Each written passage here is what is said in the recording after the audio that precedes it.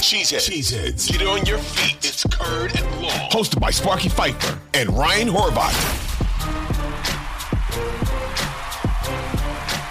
No. This is going to be a rebuild. Like, I don't think you're bringing back 42-year-old Mason Crosby, 55-year-old Mercedes Lewis, and 60-year-old Randall Cobb if you're handing the keys over to Jordan Love.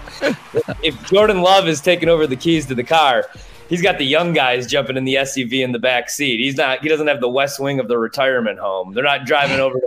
They're not driving down to Sills. They're not going to where was it? The Golden Corral. You're going to get old too, man. You're going to get old too. I'm in the car with Rodgers and Mercedes Lewis and Randall Cobb. I'm not rolling with A.J. Dillon and Jordan. Why do you think I love Rodgers so much? I'm team old guy.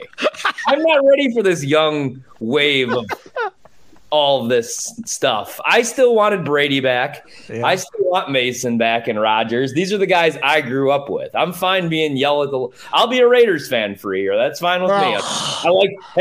I love Vegas anyway. Actually, it doesn't get much better for me. My favorite player playing in my favorite freaking place on the planet.